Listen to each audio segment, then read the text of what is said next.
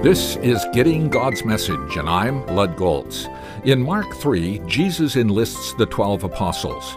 Who were these men? I'd like to share a fictitious letter sent to Jesus by a management consultant team.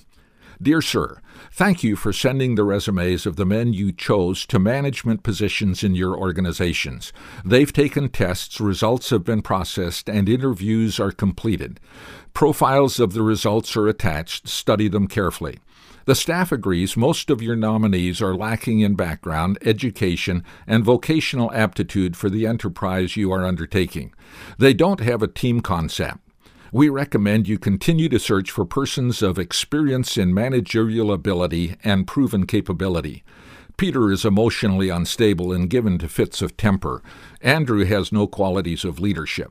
James and John place personal interest above company loyalty. Thomas demonstrates a questioning attitude that would tend to undermine morale. We feel it's our duty to tell you that Matthew has been blacklisted by the Greater Jerusalem Better Business Bureau.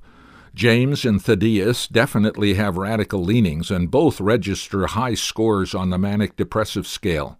One of the candidates, however, shows great potential. He's a man of ability and resourcefulness, meets people well, has a keen business mind, and has contact in high places. He's highly motivated, ambitious, and responsible.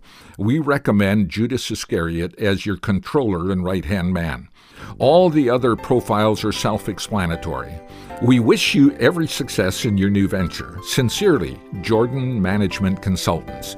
Though humorous, it captures what most would have concluded about those Jesus chose. History proved Jesus right.